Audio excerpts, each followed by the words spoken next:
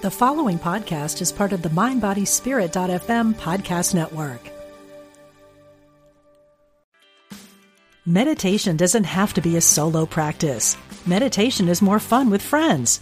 Looking for a way to drop in and hang out at the same time? Join us online at Omega Institute for a meditation party with self-proclaimed meditation nerds Dan Harris, host of the 10% Happier podcast, Sebene Selassie, and Jeff Warren. This 3-day retreat will stream live from Omega's Hudson Valley campus May 17th to 19th. Don't miss the party. Reserve your spot at eomega.org/party today.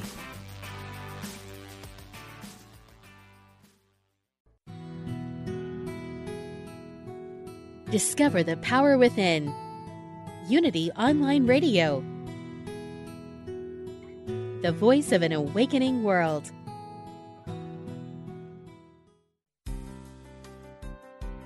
Welcome to Spirit of Recovery, offering support for your spiritual growth and addiction recovery. Here's Reverend Dan Beckett. Welcome to the Spirit of Recovery on Unity Online Radio. We're glad you're with us today. I'm Reverend Dan Beckett here with co-host Reverend Michelle Jellinch. Together, we share ways that spirituality and recovery intertwine and work together to support your spiritual growth in your recovery journey. Facebook users, you can send us your questions and comments anytime during the week from our Facebook page, Spirit of Recovery. Just click the send message button right below the banner. Each week on the show, we will respond to a listener question or comment, so please let us know what's on your mind. We would love to hear from you. Today's show is titled God Awareness. In addiction recovery, we learn that not only do we need a higher power in our lives, but that we need to make, quote, conscious contact with that power. For many who are new to a spiritual way of living, this can feel like an insurmountable task. What if I don't believe in God? And even if I do, how is it possible to be in contact with God consciously? Today, we want to share a path to peace through prayer and meditation and the experience of God in our lives. So we'll begin today by sharing our own experiences of isolation, and then we'll move into the solution of prayer and meditation. And after the break, we'll share exactly how prayer and meditation helped us to move from isolation to greater peace in our lives. So, Dan, what was your experience of isolation on your recovery path? What I remember is that I wouldn't describe it as peaceful. I mean, it was certainly quiet, in a way. It was solitary, which kind of from the outside, I guess, could look like peace. But, it also had with it a lot of anxiety and depression and worrying about things and just having that sort of solitary way of relating to the world. In some ways, I wasn't a hermit or anything. I didn't live on a desert island by myself, but I know that any of us who have been there understand what I mean, especially after we begin to heal on a recovery path. I know that I experienced a way of being in the world that was markedly different from the way I had been before, even if, like I'm saying, it may have looked somewhat similar from the outside. Internally, it was definitely totally different. So isolation, looked like quiet, not peaceful, a lot of anxiety and depression mixed in there. Okay, well, I know you're going to know that I'm going to tell you that mine didn't look like that at all.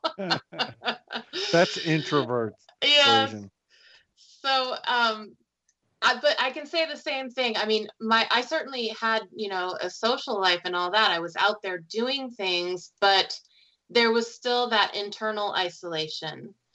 So, I didn't have any spiritual belief. I didn't believe in anything. I had no spirituality going on at all, zip. And so I wasn't socially isolated, but I was spiritually isolated. And so without having any kind of spirituality in my life was pretty much about achieving, accomplishing, getting things done, getting that recognition, the glory, whatever in my career and that type of thing. That was it pretty much for me. There was no other thrust in my life. It was very isolating in the sense that it was all about me and it was all about what I could accomplish and achieve. So isolation for me looked very different than it did for you, but it's still that same isolation. Yeah, I think it sounds like the internal experience is very similar, even though, as you're saying, from the outside, me as an introvert, you as an extrovert, from the outside, I can see that it might look very, very different, for sure. One thing that comes to mind when I think about what isolation was like for me is that I was some combination of unwilling and or unable. I'm not sure how much of each, maybe certainly some of both, to share my, what was going on inside me with others. From the outside, I looked very calm and quiet. On the inside, it was a very, very busy city street. Is more like it. It did not, my inner experience did not match my outer. And so one way that isolation showed up is that disconnect, between what was going on within me, my inner life, which was, busy and emotional and all kinds of things, and then sort of my outer expression, which was very quiet and even.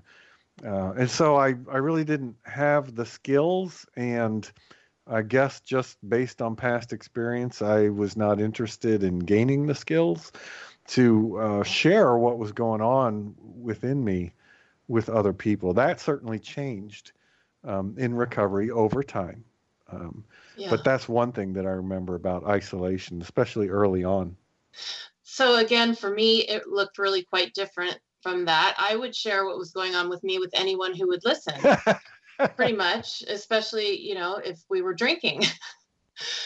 But what I was thinking about when you were talking was that even though I was very good at expressing myself, I was not internally connected to myself. So for me, the journey of finding God, let's say finding God, finding that higher power, has really culminated in a journey back to self. So getting connected with God ultimately has meant getting connected with myself. And that was the piece that was missing. I just didn't have that. I didn't have any sense of that. I was one of those self-will run riot, that our big book talks about. I was a lone wolf, going it alone. I had no God on board, no spiritual beliefs or background or anything to support me. It was just me powering through my life by the sheer force of my own will. And so that was very isolating too. I mean, I think I didn't even realize how isolating it was until I had the experience of that second step, came to believe in a power greater than ourselves. And that was a miracle for me that second step even happened to me, but when it did, it was definitely a game changer for sure. And so when I was going it alone, I was filled with fear, a lot of fear and worry, because when I thought that I had to do it all myself, or that I was sort of single-handedly holding up at least my corner of the universe, if not yours too, that's a lot of stress for anyone. And so, that created a lot of fear and worry. Gosh, I'm creating this whole thing. I've got to make everything that I want to happen by myself. And that was extremely isolating. Well, we have that in common. I wouldn't change a thing. What you just said was also my experience. And I had a lot of, going it alone kind of approach to life, trying to fix things. I think I felt that any part of my life where I was unhappy meant I needed to do something. I needed to figure something out. I needed to change what I was doing. There was no real concept of the experience of an inner sense of peace that was somehow disconnected with you know, my actions, I guess, is what I'm thinking. Today, it's quite different. My sense of okayness internally is not nearly as connected with my external actions as it was at that time. So yeah, I was going it alone, trying to fix problems, particularly, the sort of the large issues that come up for so many of us, money and finance related stuff. Oh, yes. And then also just general happiness. I've heard it said that some of us in the program we have three emotions: mad, sad, or glad. And we just want to be in the glad part. And, life is much more nuanced than just that. And anyway, so yeah, me too, going it alone, trying to fix things myself. Didn't want to ask for help, didn't want to let anyone know that there was a problem. Yeah, like I say, I don't think I even realized that that was the way I was operating until it changed. When I did come to believe in a power greater than myself and took the third step and turned my will and my life over to that power, suddenly I didn't have to go it alone anymore.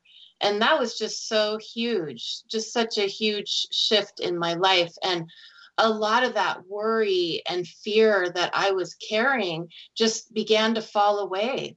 I can't even describe like how profound of a shift that was for me. I think I've told you before, I see my life in terms of before the third step and after the third step, because that was the spiritual awakening for me. As an only child and Aries, I mean, I've got all of it. Like, I'm super independent, and that's fine. But I needed to have a higher power, a spirituality in my life. And it just was such a huge, profound change that solved a lot of my problems right there. And it's crazy because I was a total non-believer, a self-proclaimed atheist.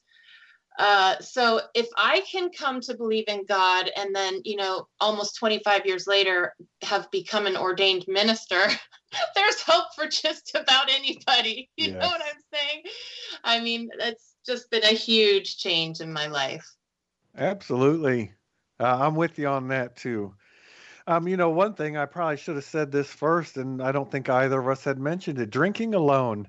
Maybe this is that introvert extrovert thing, but I did a lot of drinking alone. And so one way that isolation looked for me is, drinking at home by myself. I always remember I have a friend who shared something that their sponsor had said to them as she, talked about her old ways, her old partying ways.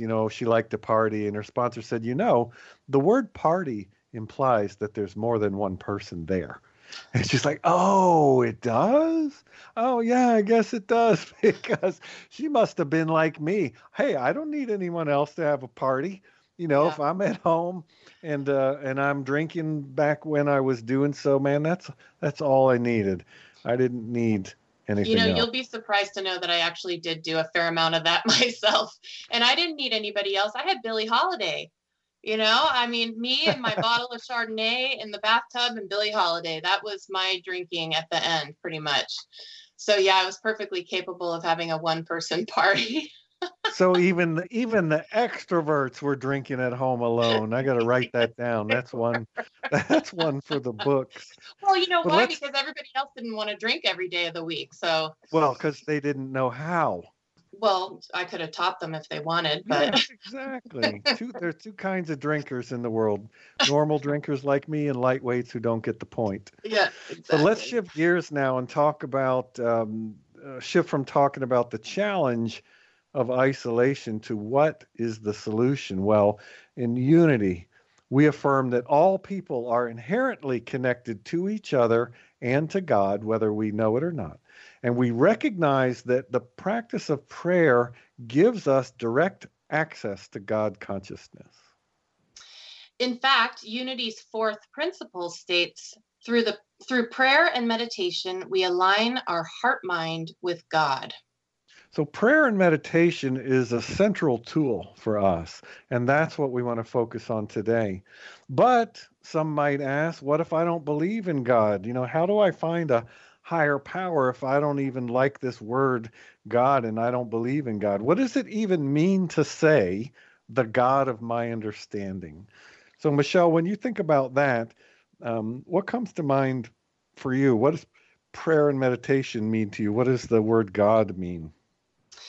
Oh gosh, when I saw that this was going to be our topic today, I was so excited because this is basically my favorite topic, God and prayer.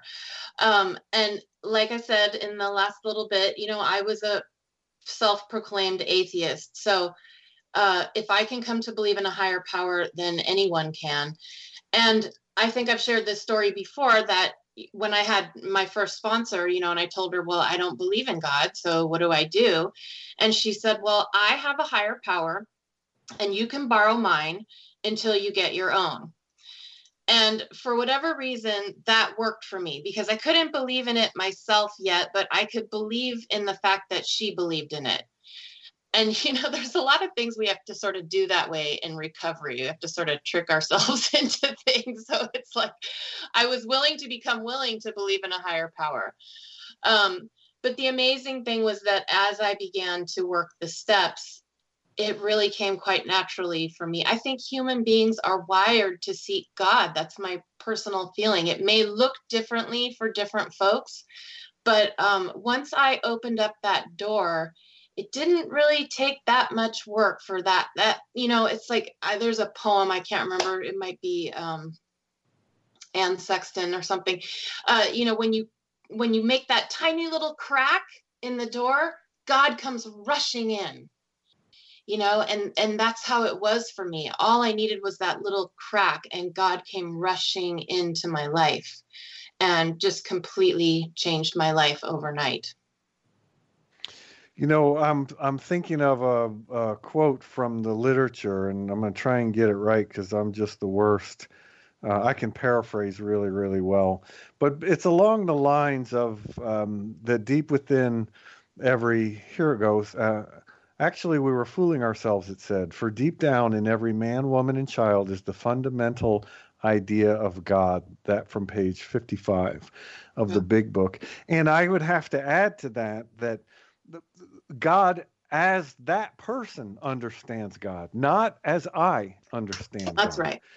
Because I'm adamant about that, and that was one of the big changes for me when I realized that when we're talking about this whole God thing that I didn't believe in, that what I didn't believe in was someone else's definition of God. Yes. It never occurred to me that maybe I shouldn't blindly accept someone else's definition of God.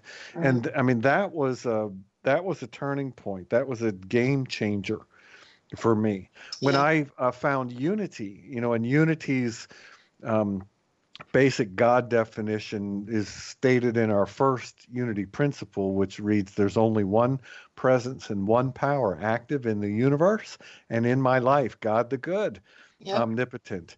And so defining God as the one presence and the one power, that was wide enough, that doorway was wide enough for me to say, okay, well, I can kind of see that. So let me move forward with that in mind and not get too wrapped up in what someone else may be defining God as.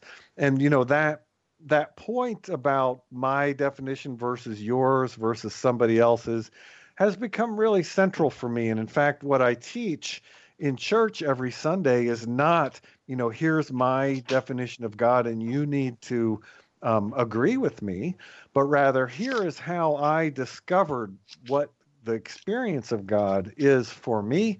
That's right. I invite you to follow the path yourself so that you can discover for you what your experience of God is.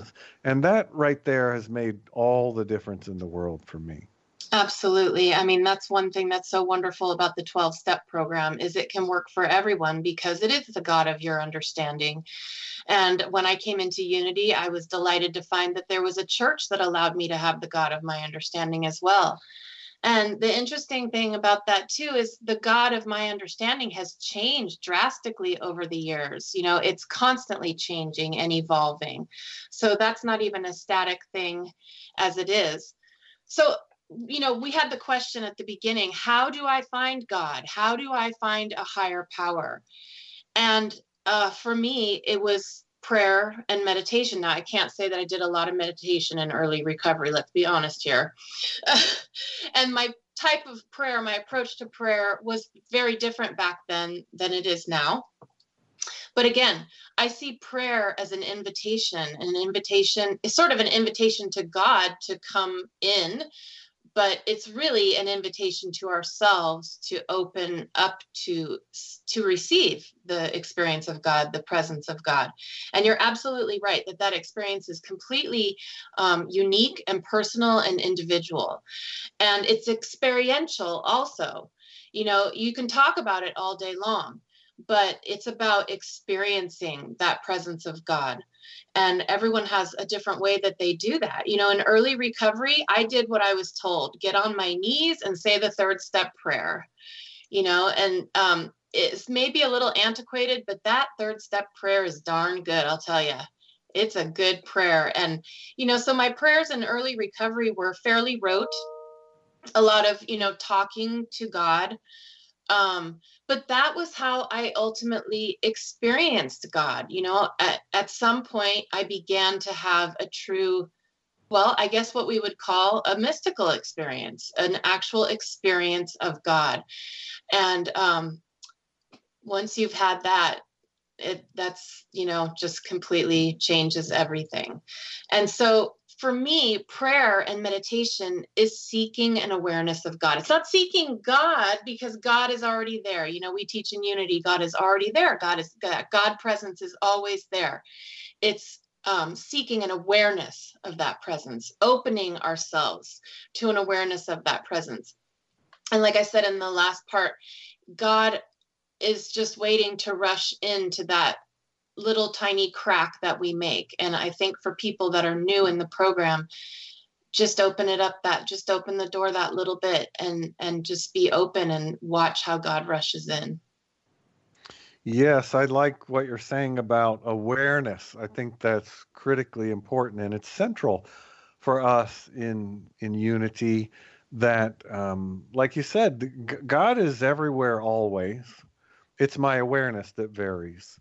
And so my prayer and meditation practice don't create God where there was none, but rather shifts my awareness such that I can be aware of the presence of God that is and always has been there. Yes. that whole concept. And one thing that helped me early on, talking about prayer and meditation, as the tool that helps us move out of isolation and into an experience of peace in our lives, is the difference between what I call a talking prayer and a listening prayer. Mm-hmm. I'd always understood prayer, and then, again, this is sort of an outsider's point of view, or I don't know, maybe it's common in some mainline faith traditions, but I call it the Lord, won't you buy me a Mercedes-Benz prayer.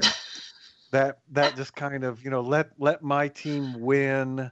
Let me, help me find a job, looking for kind of physical outcomes as if God reaches down and does things that I want God to do. Right. And that's the piece that never really worked for me. So when I began to understand this concept of what I call a listening prayer, where I'm not talking so much as I'm just showing up to listen, kind of like, if I wanted to experience wild deer in the woods, I don't walk around calling out to them, right? Because if I do that, I'm creating a condition where I will not have that experience. But if I am willing to sit quietly and just sort of become part of the whole, the nature scene that's around me, sit quietly and listen and wait, then all of a sudden, seeming out of nowhere, it comes walking out. Now, the deer were always there. Right. But I can't see them because I'm too busy, running my mouth, or I'm not observing what's really going on. So that's what comes to mind for me. That's central, talking versus listening. And of course, when I say prayer or prayer and meditation, I mean the listening kind. I'm so glad you said all of that. There are so many different types of prayer.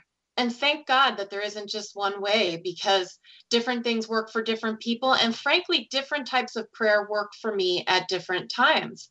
There are times when my prayers are very high-minded, very unity, very affirmative prayer. And there are times when I'm on my knees begging God to save me. And as long as I don't stay there, to me, that is still a fairly high-minded prayer, because it's a surrender. It's getting out of my human ego self and saying, I need the help of a higher power. I need something. I need my higher self on board. I need to raise my consciousness to a higher level. And so, what I teach is that all prayer is good. All prayer is good. There's no hierarchy of better prayers, or, my prayer is better than your prayer. And we all have, different types of prayer that work for us at different times. It's interesting that my prayer practice in early recovery was a lot more of the talking prayer that you're talking about. And as I've grown and matured, both, personally and spiritually, it's become a lot less talking and a lot more listening. And I just want to say about that, especially for people that are in early recovery, the idea of sitting in absolute silent meditation for long periods of time can sound pretty overwhelming, but it can be taken in short pieces. I liked, a lot of people talk about the sacred pause. So just beginning to build those sacred pauses into our life at different times throughout the day, taking that deep breath and just a few moments to reset. Absolutely. And hold that thought, because it is time for a short break. And when we come back, we're going to continue this conversation. So I hope that you will please stay with us. We're very glad to have you with us here today. Thank you.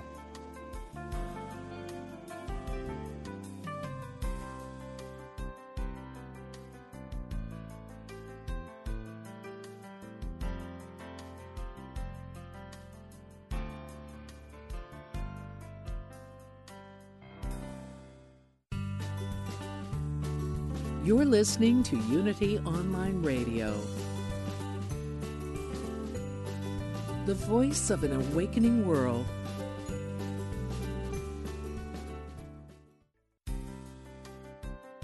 Welcome back to Spirit of Recovery.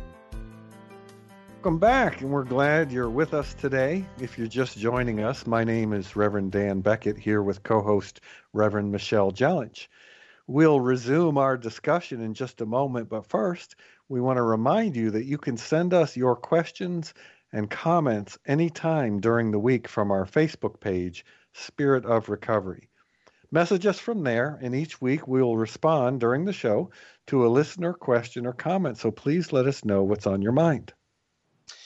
So prior to the break, we were discussing first our experience of isolation in our active addiction and early recovery. And then we talked a little bit about coming to know a power greater than ourselves and how we use prayer and meditation to do that, to come to know that higher power. So Dan, now that we know that the challenge that we had was isolation, and we know that the solution is prayer and meditation, how exactly does prayer and meditation lead us to a life of greater peace? Well, my first thought is, one of our tried and true slogans, which is one day at a time, one step at a time. We have in spiritual traditions this image of peeling the onion, right? Because it seems like everything that we do that I might describe as a step forward, or rather, for me, often letting go of something, inevitably I circle back and there's yet another layer to all of it. I've heard it described as we're walking up toward a mountaintop, but we're doing it on a road that spirals around and around and around the mountain. So I might look out from the mountain and see a particular view, and then put my head down and huff and walk and work and huff and look up and see the same view. I'm like, what happened? What did I do all this work for? Why did I go through all this just to end up in the same place? Well, I'm not in the same place. I might be seeing some of the same things, but I am not in the same place. And so, one little piece at a time. This is not a race. I like to be done with things. I was one of those, and I've heard many, many share this, coming into a 12-step program. It's like, oh, good, there's only 12 steps, so I can sort of check them off as I go, and then I'll be done. Yeah. Right? Yeah. Only to find out, no, the 12 steps are a way that walks us through a process that allows us to unfold, what I would call a spiritual way of living. But the spiritual way of living doesn't have an end. No, it does not. And it just goes on. And so, how has prayer and meditation helped me move out of that isolation we were talking about and into peace a little bit at a time? Yeah. Gosh, I love everything you said. You were talking about letting go, and it reminded me of a meme or something that I've seen, a picture that I've seen that says something about, it shows like a really frayed rope, and it says, I've let go of something, when the rope is like all frayed and tattered. It's typically not easy for us addicts to let things go. But that was definitely my experience. I talked about how powerful the third step was for me. And because I was such a loner, such a go it alone, powering through on my own self-will, that experience of turning things over to God was so profound for me and so freeing. And, that created peace just in itself. And I began to use it on everything, just turning over everything. And so, you talked about this in the last segment about, not believing that God sort of reaches down and makes things happen the way I want them to. That's certainly not what I mean by letting go. But letting go is much more of a surrender, loosening the grip on that rope so that I'm not tearing it up and tearing my hands up, just loosening that grip and opening up myself to a higher consciousness, to spiritual guidance, opening myself up to access my own higher self that always knows better for me than my ego self does. And so that was my experience, beginning to turn things over. And in early recovery, I loved our saying, let go and let God. And I think it was just because I was such a kind of a control freak.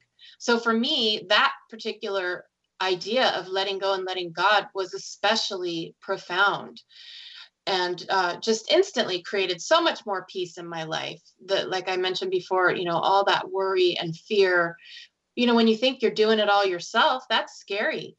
And so having the idea that there was some power that had my back was, just a total game changer for me. And I suddenly had so much more peace in my life than I ever had before. Yeah, and even if that power is, sometimes we'll distinguish between the lowercase m mind and divine mind, or lowercase s self and uppercase s self. And the difference can be a matter of being willing to let my chatter mind, in the East, there's a saying, the monkey mind, the busy mind, that internal monologue that seemingly never stops. That is a product of my lowercase m mind, which is based largely on separation and self-preservation. And It's a powerful tool, but I don't want it running my whole life because it doesn't know anything about this thing I call God. And so for some of us, the idea of setting aside, so when we say let go and let God, which I also love, let go of the idea that my chattering mind is the entirety of my life experience. Yeah. And let that silent big part, that divine presence, that uppercase S self, the one that's not worried, that doesn't see in terms of separation, that sees in terms of unity, that sees that underneath it all is well, let that come in and balance this picture some.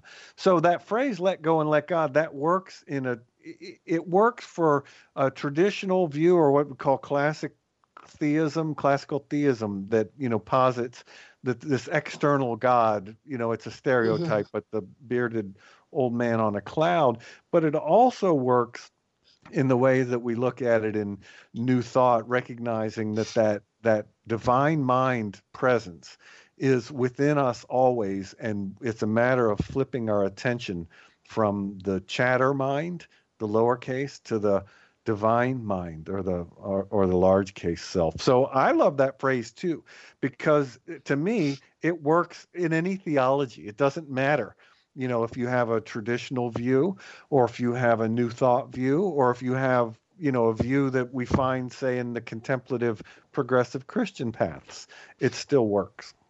And sometimes we have different views of God at different times in our life. We learned in seminary a lot about that whole spiral dynamics thing. And typically humans, when we're under great stress, we sort of move down the spiral a little bit. We revert to more, I don't want to use the wrong words. I don't want to say more traditional, but let me speak for myself. When I'm under great stress, I revert to more of that God outside of me helping me, but I've really gotten to the point where that's okay. That's okay, because that's not where I stay, and I'm not there all the time. And like I said before, that can be a very high-minded surrender as well. Absolutely. So we employ different types of prayer and different understandings of God. In my ministry, I like to use a lot of different words for God, because at any given time, any one of those terms might resonate more with me, myself. So I can only imagine that others have the same experience too. And it's only been in the last few years that I've been able to start to see God as my own higher self. I really did sort of need that God that was, I guess you could say, outside of me or separate from me. And not to get into a, theological rabbit hole, but there is a certain projecting of God outside of myself so that I can be in relationship with that God. And I think that's a very natural human thing to do. Hard to be in a relationship with yourself, right? And so I think that's why sometimes, at least, I project God outside of me so that I can then be in that I-thou relationship, which is so fulfilling and so profound. And like I say, that's not the entirety of my theology or the entirety of my understanding of God, but it is a part. It is a part of it. So I really like what you said, and in my church, we like to say when we're announcing the prayer chaplains that are going to be available that day, we always say, God, prayer doesn't change God, but it changes us. And I'll tell you, when I first started hearing that really chafed me. I was like, because it seemed to be saying that prayer only changed me and didn't do anything outside. And now I see that differently. It's like you said, God is that unchanging, infinite presence of love and goodness that is always there. We're not going to change God. But I do believe that prayer can change things on the outside. I do believe that prayer has an outer effect. It begins with an inner shift, and then, like our third principle states, it begins to manifest in the outer. And I do believe in the power of praying for others. I don't even need to know exactly how it works. I only know that I believe that it does.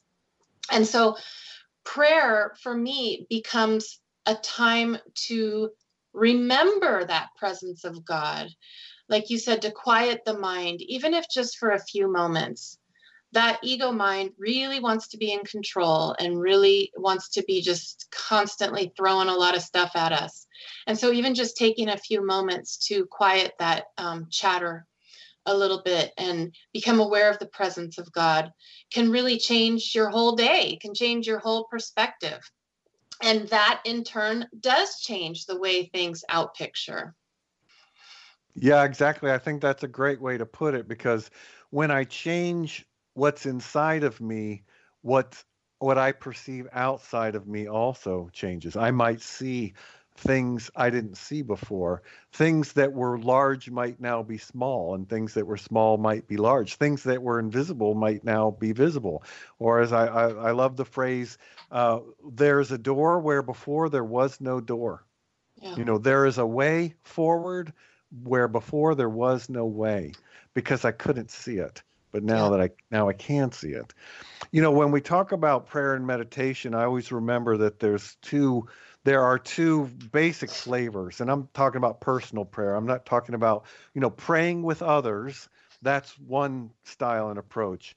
Right. Public prayer, like I'm gonna, we're gonna cut the ribbon on this new building site or whatever, and if someone has asked you as a member of clergy to share some words, that's a very different kind of thing unto itself. I'm talking about personal prayer, which can take the form of formal or informal, right? A formal prayer practice is like a sitting, I think of it as a sitting meditation practice. Each Right. morning, if I get up and I have my cushion, or I sit in the same chair or whatever, and I might set a timer, and I set aside that time to do my spiritual practice, my formal practice. That's one way of doing it. Right. The informal way, which is also very helpful. I mean, ideally, I'm doing both.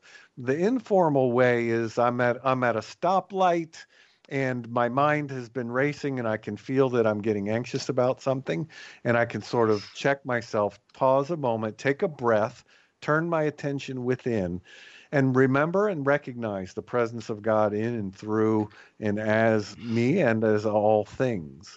And again, I'm just trying to balance out my mental chatter with the presence of God that is truly everywhere, always. Regardless of how I conceive of it, um, it is everywhere, always. And if I can just come more into balance. In fact, I'm learning in the ancient wisdom traditions, that's what wisdom is. Mm-hmm. It is an even balance of mind, heart, and body. Yeah. We have body intelligence that we're, as a group, fairly obtuse with in the West. That's a growing area for me. I'm trying to become more body aware. The thinking part, I got that down. I was born doing that. I can problem solve all day long. The problem, if I want to call it that, with thinking is not that I'm good at it or not good at it or whatever. It's that I'm doing too much of it in relation to the heart connection way of showing up in the world, and the body intelligence way of showing up in the world. And so balancing those things is what wisdom is. And so that's one approach that I find helpful. So whether I'm doing a formal prayer practice or an informal practice, what I'm doing is consciously opening myself to a better balance of heart, mind, and body. And when I get in that balance, then perceiving the presence of God is a no-brainer. It's just there. Yeah. No pun intended about the no brain part. But I don't need to look for God, find God, do certain things in order to experience God. I realize I exist in a field of Godness, as we like to say sometimes. Oh, I like that. Getting the brain out of the way. The other thing is, I think sometimes we expect the experience of God to be like this big, boom or something. And the truth is that God is very subtle and very quiet. God is that peace. So when I quiet the fears and the chatter, even just for a moment, that peace that I experience, that's God. That is God. Yes. That's the default. That's the background, the ground of being. That is what is underlying this whole deal. And then our human ego self has layered over all this stuff on top of it. So prayer and meditation is just a time to recall that below the surface level of all the fear and the worries and the chatter and the craziness, there is another level to me. And I'm always surprised when I find it too, it's like, whoa, there it is. There it is. And, it's only been in the past like 5 years or so that meditation has really become a part of my daily life. It was not, really my preferred activity for a long time. And in some just bizarre twist of fate, I'm now sort of the meditation guru at my church. How did this happen? But again, it's because like, if I can do it, then anybody can do it. And so what I try to teach about meditation is, again, like we expect God to be this big, booming, thunderous thing. I think we also expect meditation to be really complicated and that we're going to have this, huge enlightened experience every time we sit down to meditation. Yeah. And that has not been my experience at all. For me, meditation, sometimes looks like a formal 20, 30-minute practice. Sometimes looks like 5 minutes of taking slow, deep breaths and focusing on my breath and getting quiet. It looks a lot of different ways.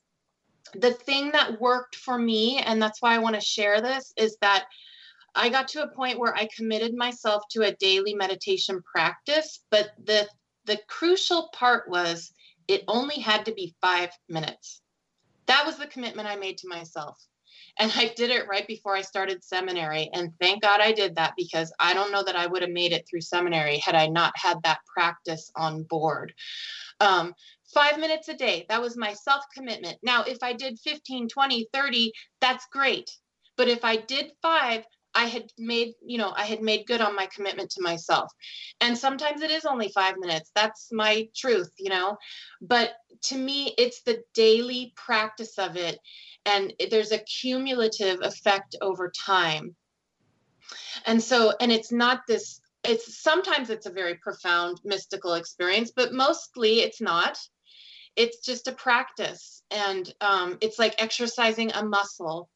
I love Tara Brach, and she always talks about every time, when we're meditating and we're focusing on our breath, and then the mind starts up with the chatter and starts throwing out ideas, how about this? How about this? You want to grab this? Come on. Every time we just go, okay, thanks for sharing, and come back to the breath, which is my practice. It's not to try not to think. It's not to try to have a blank mind. It's every time the thought comes up, I bless it on its way and come back to my breath. Tara calls that exercising that muscle. The more we do that, the more, the stronger that pathway back to self, back to quiet, back to the breath, that pathway gets stronger and stronger. And it likely will not be some profound experience, but after you've put together a few 24 hours of meditating at least 5 minutes a day, I guarantee your life will change. There's no way that it cannot change. So that's my 2 cents about meditation. Answering that question, how has prayer and meditation helped me move from isolation to peace? I have no idea, but doing it has. Yeah. That's how it's. I don't know how it works exactly, but I know how it has worked in my life. And it's just doing it. Yeah. Just like you said, it's by practicing it almost without expectation is a big part of it. Because honestly, and I agree with you, it is in a sense a mundane activity. I would also love a chorus of angels and a score from 1 to 100. How did I do with my prayer this time? Oh. What's my running average? Oh, I'm getting an A in prayer because I always get 90 something. Yay. That's that lowercase m mind that functions on separation and measurement and isolation. That's where that thing's kicking in. How did we do? What color is our belt? What grade are we in? What level am I at? And my mind does all that too. But in reality, my experience has been like yours. It is largely, substantially, perhaps even almost all the time. It feels like a very mundane thing to do that my mental mind chatter does not want me to do, because it begins to undermine its sovereignty. Right. And what happens is that I begin to see that there is much more than just that. Well, what more? Well, I call the more God, whatever that is. I don't know. uppercase S self, divine mind, the observer. There's such a long list of words and labels, signposts that we could put on it. It's almost like, I want prayer, like pretend that the result of prayer is the Grand Canyon. So if I go look at the Grand Canyon today, it's this gigantic thing. And in my head, if I was making a movie, there'd be no Grand Canyon. Then boom, lightning, and there's God, and da-da-da, and 30 seconds later, there's the Grand Canyon. Yeah. You know how it happened in reality? There was a little trickle of water. Yeah. And then, maybe a river slowly cut it. How boring is that? Well, guess what? That's the way it works. That right there is more representative. But let's change gears now and turn our attention to a question or a comment from our listeners. So here's one that's come in often that we hear. Something along the lines of, I don't like the word God. How can I be a part of a recovery community? Mm-hmm. Well, you don't have to use the word God, first of all. There are a lot of other words that many of us employ: spirit, divine mind, source, the all in all, mother, father, God. I mean, you could call it anything you want, really. It's not about what we call it. And so luckily we have that freedom both within the 12-step program and in our Unity denomination. And people use a lot of different words for God. And like I mentioned before, your understanding of God will grow and change and expand as you grow spiritually. I know mine has. You're never done. You've never okay, I've got God now, I'm done. It's always changing. My understanding of God is always in flux, always changing, but hopefully always expanding up and out, getting bigger, more inclusive. And so, like we've said before, all that you need to do is seek God. That's all you need to do. Just seek God, seek that awareness, seek that, open up that door, open that crack. And that's that one foot in front of the other, which seems like nothing. Like, well, what is this going to do? Or I've heard the joke, I'd love to run a marathon, but this 1 foot in front of the other thing is for the birds. I'm not doing that. Well, guess what? A marathon is literally a chain of 1 foot in front of the other. That's all you have to do. The rest seemingly unfolds on its own. Just let it do so. But if I don't like the word God, how can I be a part of a recovery community? I can use a different word like spirit. I can practice. We used to do BYOB to a party. How about BYOG? Bring your own God. Borrow, like you said with your sponsor, borrow somebody else's God. Yeah. Look at it as that phrase, God as I understand God. So you qualify it, meaning I'm not sure I know it's not what you seem to think. It's different than that. And that's fine. And let it grow and change. Let it be whatever it might need to be. Let it be. So we always like to leave you with an affirmation that you can repeat quietly to yourself and that you can take with you throughout the week. So today our affirmation is, in times of quiet prayer and meditation, I connect with the God of my understanding. Yes, I love it. I'll repeat that. In times of quiet prayer and meditation, I connect with the God of my understanding.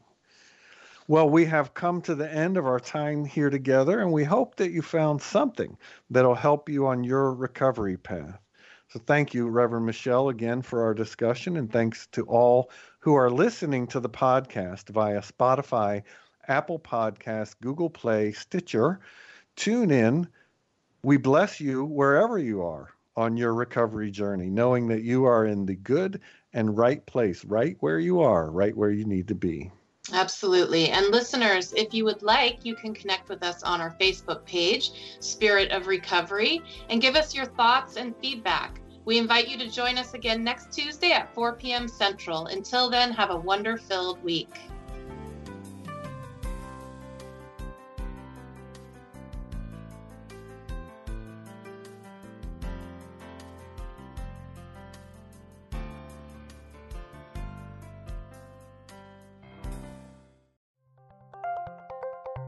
Thank you for listening to Unity Online Radio, the voice of an awakening world.